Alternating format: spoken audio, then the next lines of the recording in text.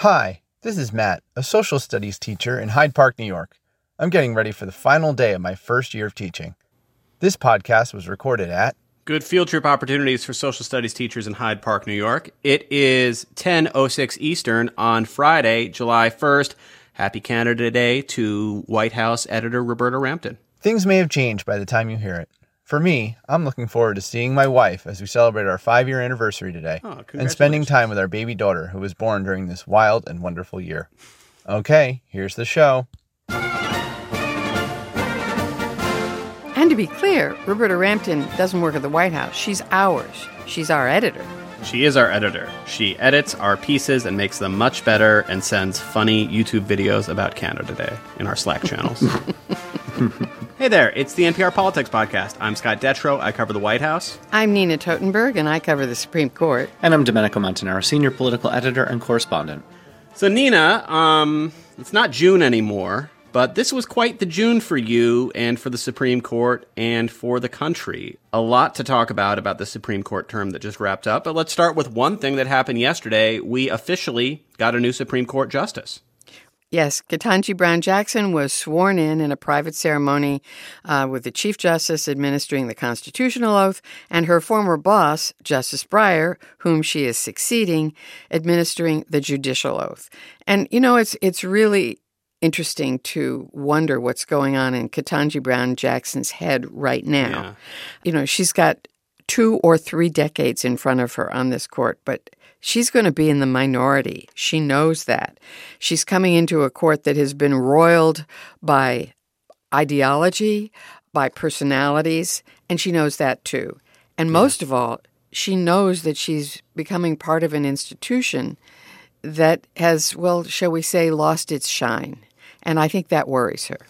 Yeah, and there's a lot of follow-ups on all of those major themes. The one thing that I've been thinking a lot about, Domenico, is that this is kind of a symbolic moment for the Biden White House and the Democratic Party as a whole to me, where this important landmark is reached. She's the first black woman on the Supreme Court, right? But she comes in and takes her seat at a moment where her vote will not change the dynamics of the court and where she will not be able to affect these massive power shifts that the Republican justices have begun to put in place. Yeah, I mean, look, things in politics can change pretty quickly, but things at the Supreme Court don't change quite as fast.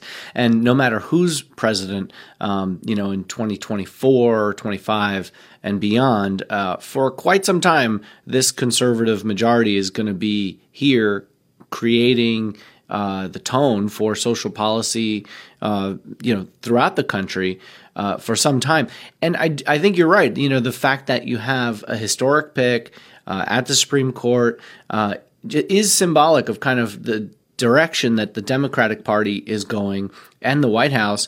And at the same time, you have this conservative supermajority in the opposite direction. And it is interesting how that sort of strained the fabric here a bit. Yeah. One of the things that's so interesting about the American form of government is that presidents who have been elected in modern times, they have to live with a Supreme Court that was appointed by their predecessors. And that can be very uncomfortable. Ronald Reagan, was frustrated in his attempts to do away with a lot of regulatory law that had been established by previous courts.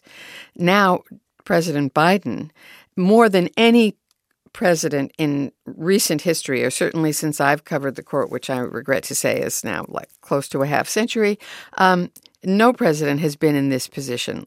This moment is the fulfillment of the right, some would say the extreme right, and their plans to essentially get done what they couldn't get done in Congress by taking possession of the Supreme Court. And there's now a supermajority on that court, and presidents, Democratic and Republican, are going to have to live with it for some time to come.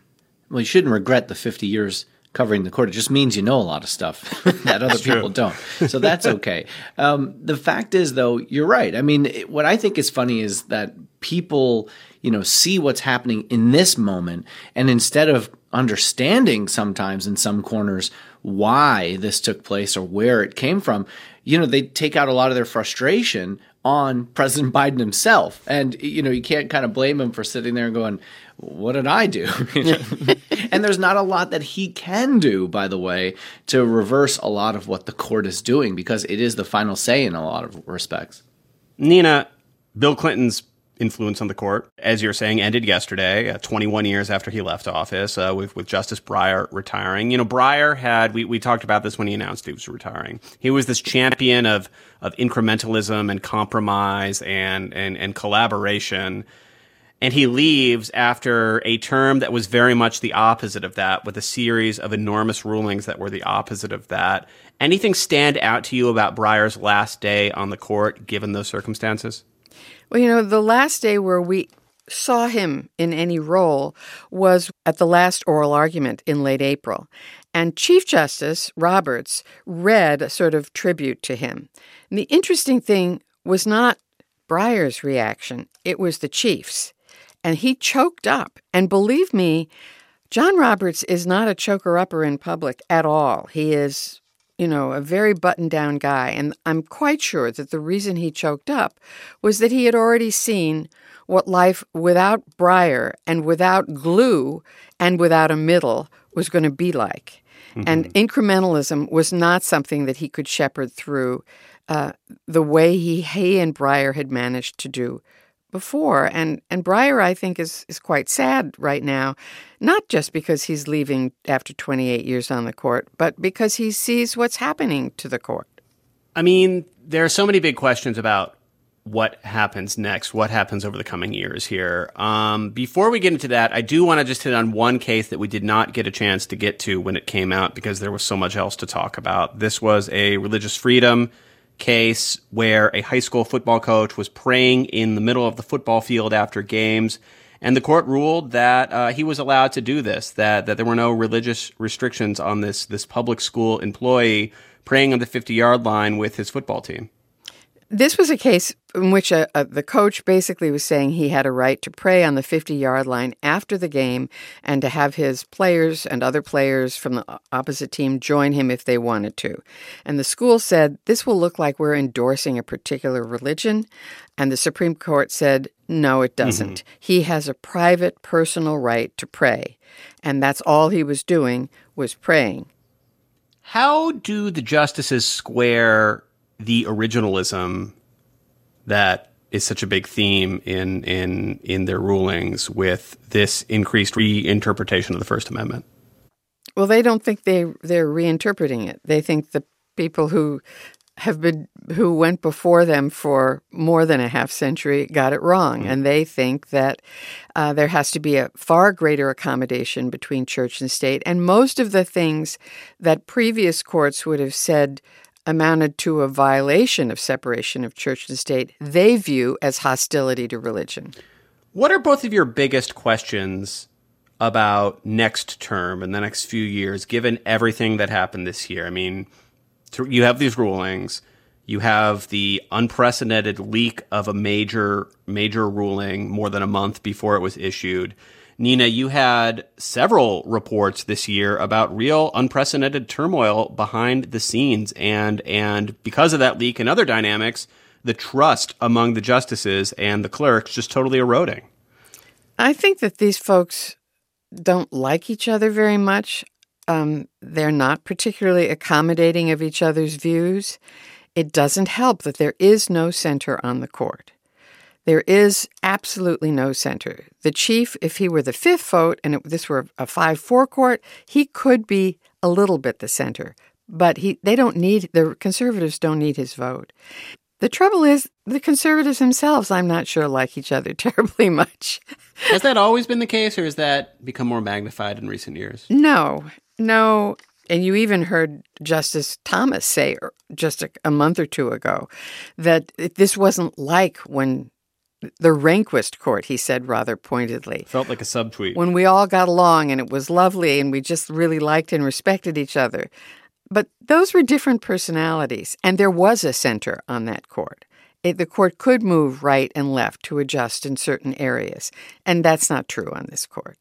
It's just a question of whether it's going to be very conservative or extremely conservative in these hot-button issues. And as for next term, nothing is as big as abortion in America, except maybe the way we elect our public officials. And the court has taken on a case that could dramatically change that and give state legislatures enormous power, free from state courts and state constitutions even, when drawing, for example, congressional district lines. Yeah.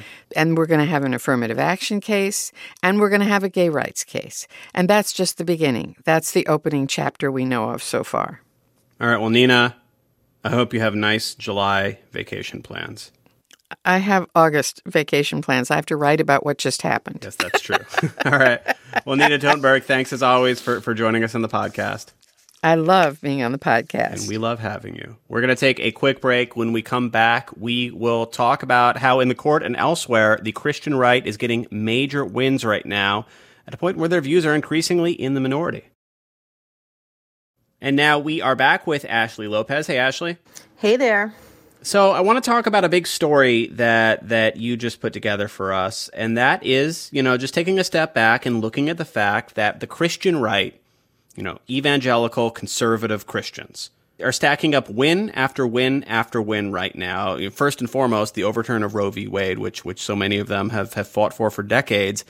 And that's coming at a time, as you reported, when they're actually a smaller and smaller chunk of the country, and when a lot of these cultural issues come up, the majority of the country is opposed to their views. I mean, it's a real tension point right now. What did you find? Right now, what I think is interesting is their influence is sort of outsizing their actual buy-in from the public. Like, the American people disagree with them on pretty pivotal issues like abortion rights and LGBTQ rights. And yet, the Christian right is winning, at least at the Supreme Court and in state legislatures throughout the South and in the Midwest in some cases, mostly Republican-led states. They're stacking up some pretty significant wins. Like, the reversal of Roe v. Wade is just one really big salient example of that. But this has been going on for, a while. Who did you talk to for this story, and what were your main takeaways? It was actually incredibly easy to find a lot of Christians who have problems with the idea of Christian nationalism, right? Like,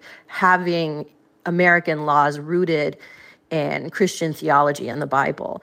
And, I did also talk to someone from the Faith and Freedom Coalition, so someone who does want to see U.S. policy at least not outright reject a Christian worldview.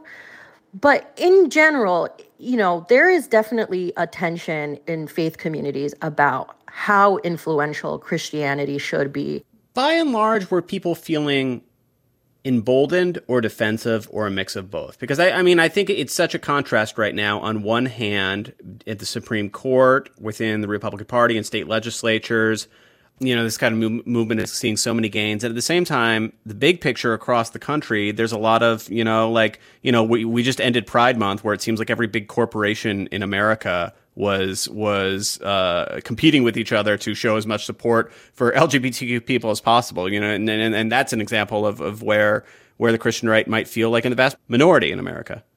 Even within the conversations that I had, like, if you talk to folks who are pushing for a more Christian-based policy, they feel like they finally are getting heard. For a long time, I heard, from the Faith and Freedom Coalition, their executive director, Tim Head, told me that for a long time he felt like the Supreme Court just wasn't even interested in hearing from religious groups on matters, related to U.S. policy. And then on the other side,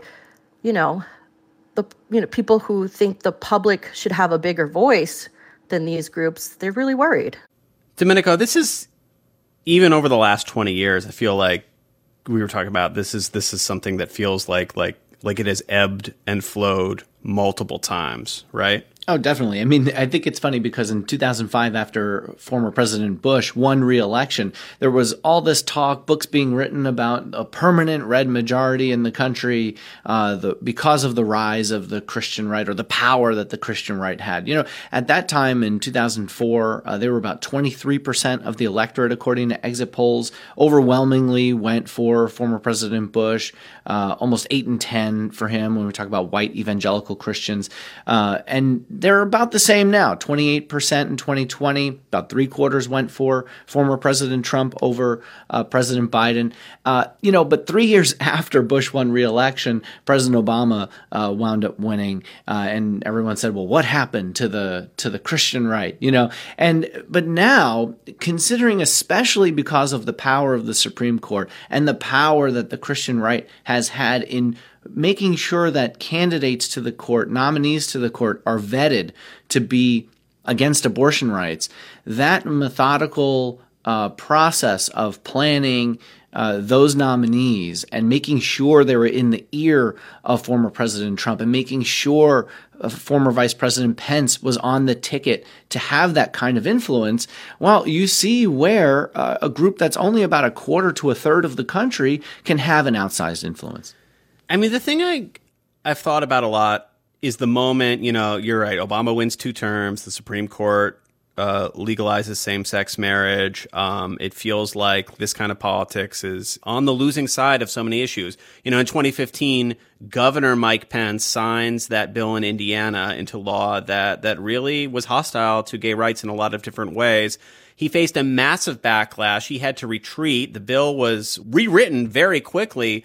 And it seemed like that's just not a winning issue. And here we are after, among other things, Mike Pence helped put 3 people on the Supreme Court. You see state after state after state where bills that are even more extreme than that are being signed into law and are centerpieces of the conversation.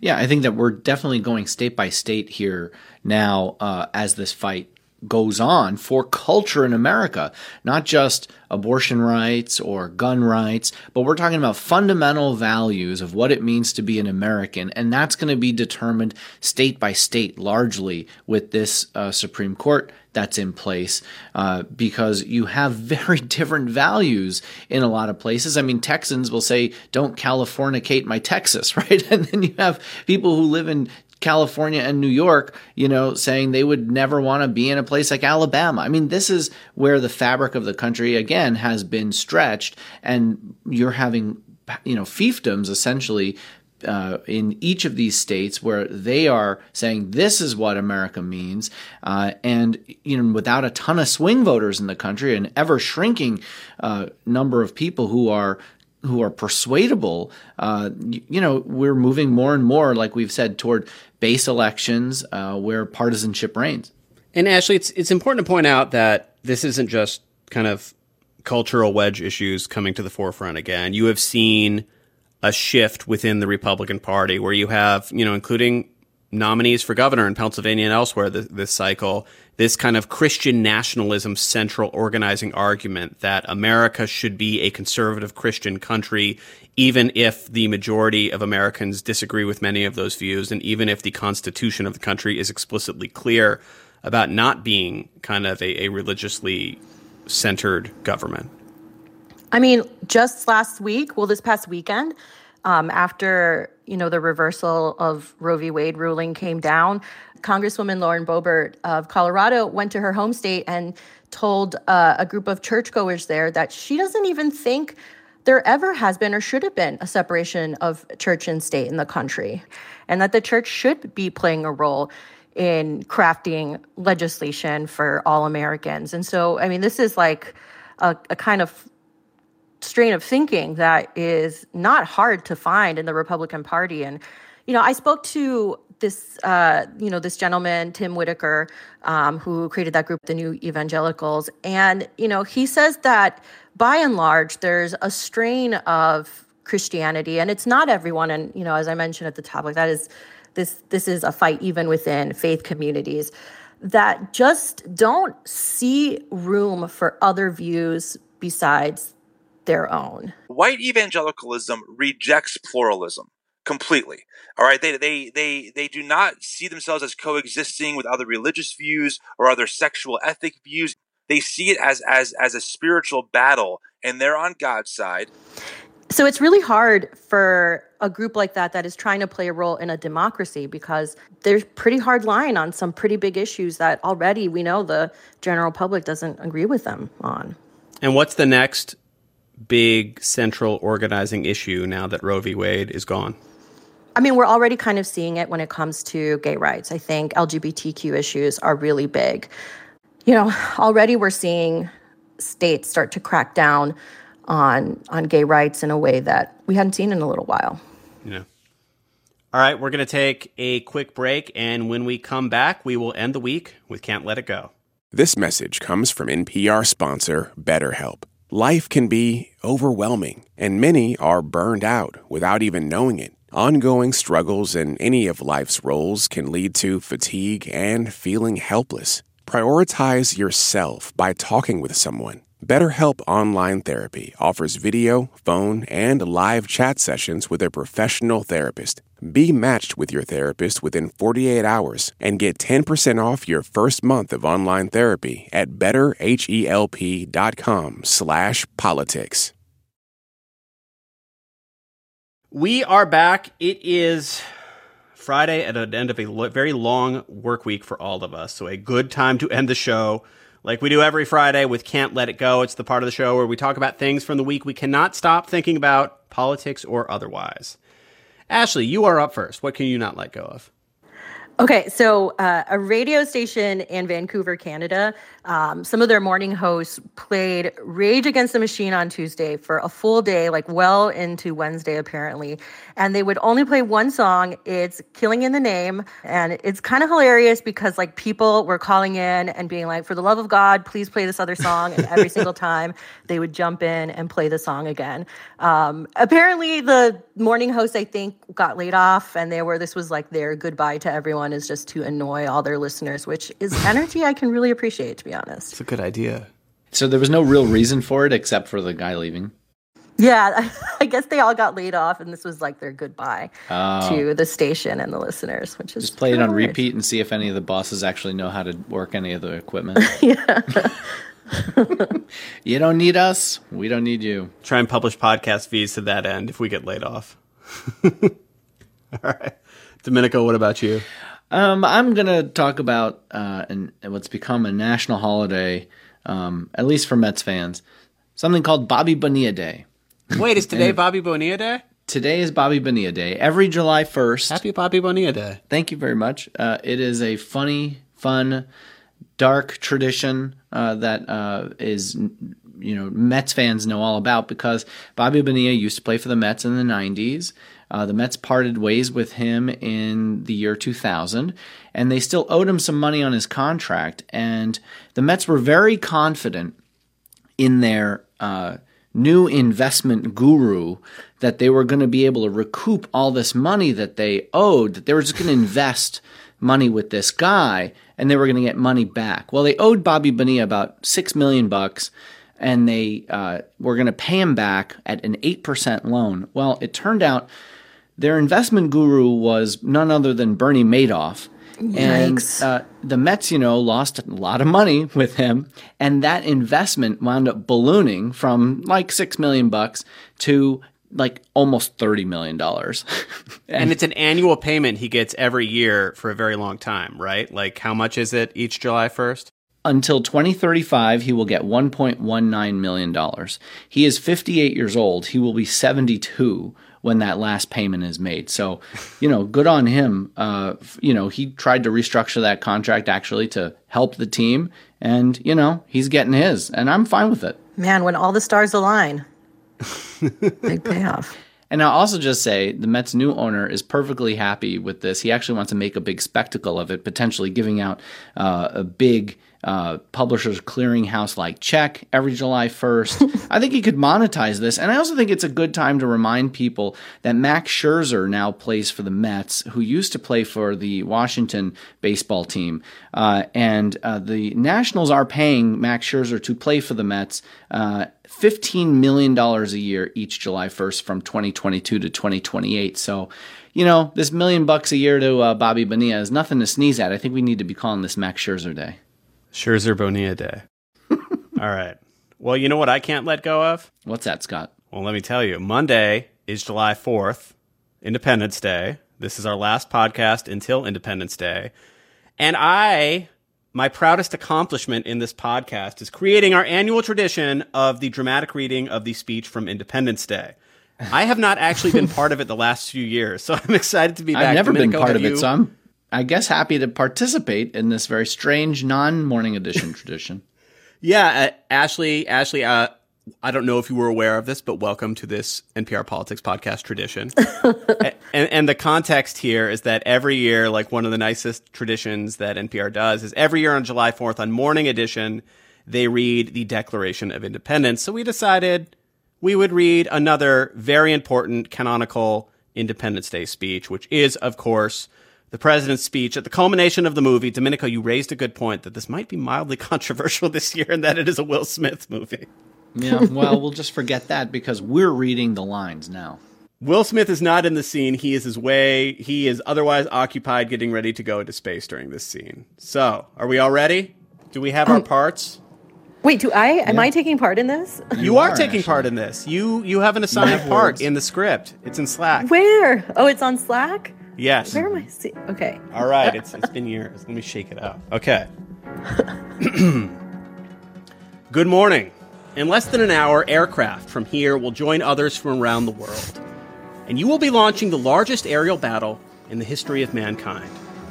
Mankind. That word should have new meaning for all of us today.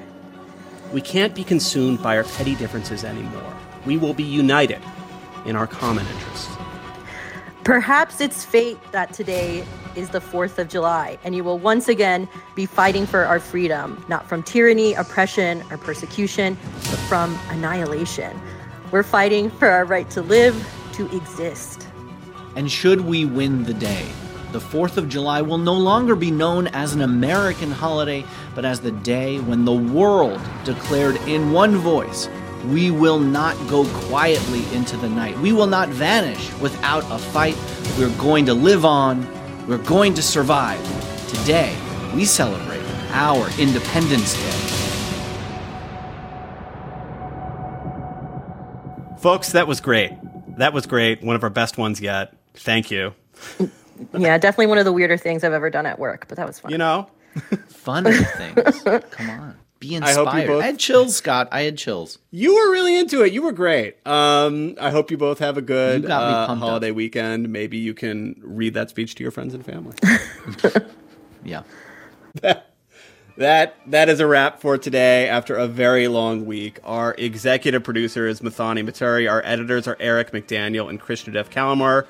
Our producers are Elena Moore, Casey Morrell, and Lexi Shapittle. Our intern is Maya Rosenberg. Thank you to Brandon Carter. Thank you to Bill Pullman for originally inspiring us. I'm Scott Detrow. I cover the White House. I'm Ashley Lopez. I cover politics. And I'm Domenico Montanaro, senior political editor and correspondent. Thank you for listening to the NPR Politics Podcast.